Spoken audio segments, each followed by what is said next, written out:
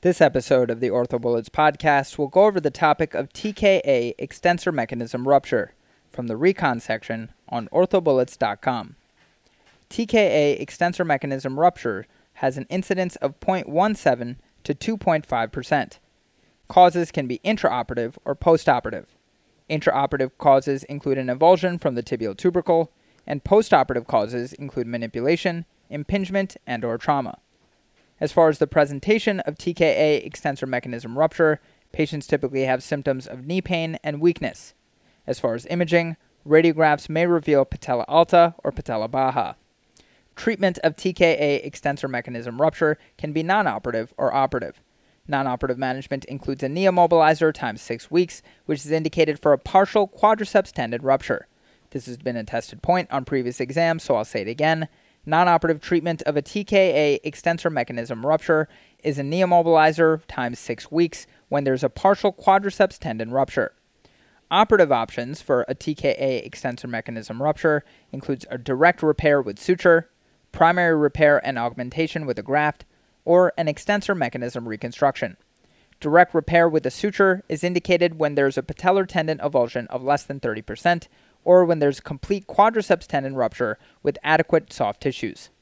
A primary repair and augmentation with a graft is indicated when there's a complete laceration of the patellar tendon with adequate patellar bone stock. And finally, an extensor mechanism reconstruction is indicated when there's a complete laceration of the patellar tendon without adequate patellar bone stock and deficient soft tissues. This is also indicated when there's chronic extensor mechanism, whether patellar or quadriceps tendon, disruption. Okay, so now that we've gone over the major points about this topic, let's go over a few questions to apply the information and get a sense of how this topic has been tested on past exams.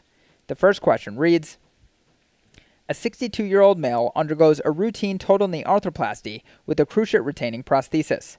6 months after the operation, the patient feels and hears a pop while working with physical therapy. On physical examination, he has a small but palpable defect in his quadriceps tendon. He is able to maintain active, although weak, extension of the knee from a flex position. The patient is treated non-operatively with a knee immobilizer for 6 weeks. Which of the following is the most likely outcome? And the choices are 1. Minor extension lag with significantly decreased flexion. 2. Minor extension lag with acceptable flexion. 3. Re-rupture of the quadriceps tendon after resumption of physical therapy. 4. Acceptable flexion with an extension lag of 20 degrees. And 5. Early failure of the total knee prosthesis requiring revision. The correct answer to this question is 2. Minor extension lag with acceptable flexion. So excellent results have been reported with the non-operative treatment of partial quadriceps tendon ruptures following total knee arthroplasty. To quickly review, quadriceps tendon injuries are a rare but devastating complication following total knee arthroplasty.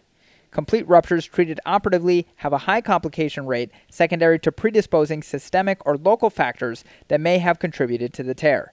Common complications include re-rupture and infection. Fortunately, partial quadriceps tendon ruptures have had better results, both with operative and non-operative treatment. Based on the paper presented by Dobbs et al., the preferred management for partial ruptures is non-operative treatment in a knee immobilizer for 4 to 6 weeks. Dobbs et al. Reviewed 34 patients who sustained a quadriceps tendon rupture following a total knee arthroplasty. 23 of these patients had a partial tear, 7 of which were treated non-operatively.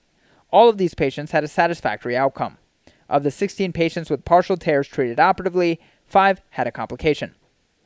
Lin et al. Present a case report on a patient with a patellar tendon rupture following a total knee arthroplasty treated with a turned-down quadriceps flap and circumferential wiring. The patient was doing well 2 years after the operative procedure with no extension lag and acceptable knee flexion. Kim et al. Present a surgical technique for suture anchor repair of a ruptured quadriceps tendon after total knee arthroplasty. They recommend that 2 5mm suture anchors should be placed in the patella with the accompanying fiber wire secured to the quadriceps tendon. Moving on to the next question. A 78-year-old active woman who weighs 227 pounds has a long history of type 2 diabetes mellitus and had a total knee replacement 15 years ago. She underwent revision arthroplasty for loose components. After surgery, she fell and now has a 35-degree extensor lag with a high-riding patella on the lateral radiographic view. When attempting to surgically repair the torn extensor, gross purulence is found, leading to a resection with an antibiotic cement spacer. Enterococcus bacteria are recovered on culture a few days later. This species is resistant to several antibiotics.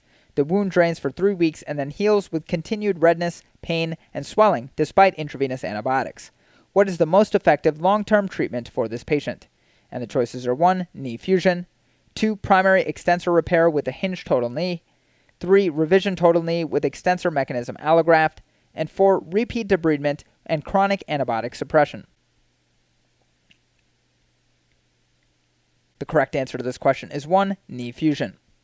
So arthrodesis may be the most satisfactory long-term option for this elderly, obese patient, even though all knee motion will be lost. The other options presented are associated with unpredictable results and higher failure rates. Moving on to the next question. A 52-year-old woman has a 60-degree extensor lag following a right total knee arthroplasty performed 16 months ago.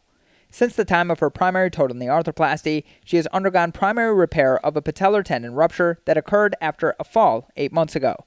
A lateral radiograph of the knee shows patella alta with an associated avulsion fracture at the inferior pole of the patella. A CT scan obtained to determine the component rotation showed that the femoral component is internally rotated 9 degrees and the tibial component is internally rotated 12 degrees.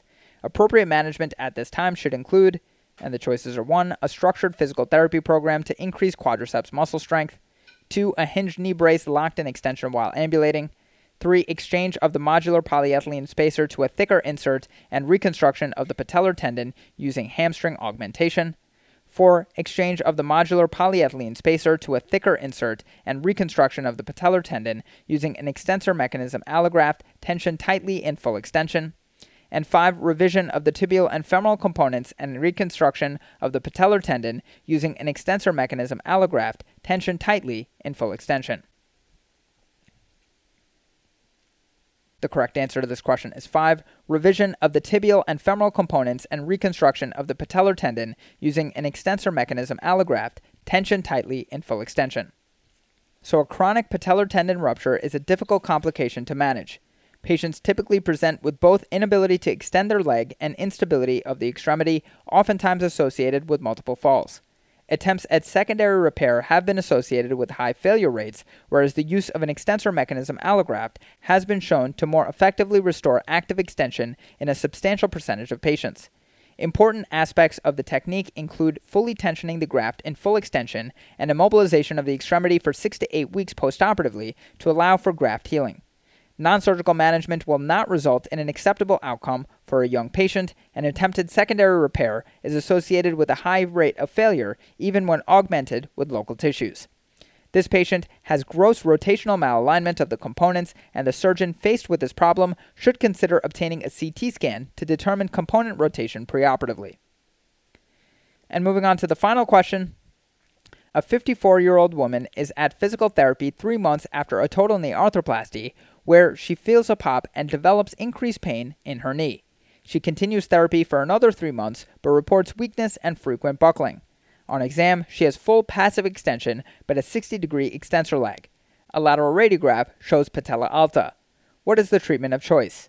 And the choices are 1. Reconstruction with a bone tendon allograft, 2. Repair augmented with a hamstring autograft, 3. Continued therapy and strengthening, 4. Arthrodesis, and 5. Treatment with orthotics for support. The correct answer to this question is 1. Reconstruction with a bone tendon allograft. So the patient has a chronic patellar tendon rupture following a total knee arthroplasty with marked extensor lag and patella alta on radiograph. A study by Barrick et al. Concluded that allograft reconstruction for the chronically disrupted extensor mechanism after total knee arthroplasty could restore active extension and improve ambulatory function. In chronic cases, primary repair with or without local tissue augmentation have had disappointing results. Extensor mechanism injuries after total knee arthroplasty was reviewed by Parker et al. Patellar tendon ruptures are rare complications after total knee arthroplasty, with an incidence reported of less than 2.5%. Quadriceps tendon ruptures are even more rare, with an incidence of approximately 1%. That's all for this review about TKA extensor mechanism rupture. Hopefully that was helpful. This is the OrthoBullets podcast, a daily audio review session by OrthoBullets, the free learning and collaboration community for orthopedic surgery education. Keep in mind that these podcasts are designed to go along with the topics on orthobullets.com, and in fact, you can listen to these episodes right on the OrthoBullets website while going through the topic. If you've gotten any value from the OrthoBullets podcast so far, please consider leaving us a 5-star rating and writing us a review on Apple Podcasts. It will help us spread the word and increase our discoverability tremendously. Thanks so much, and we'll see you all tomorrow.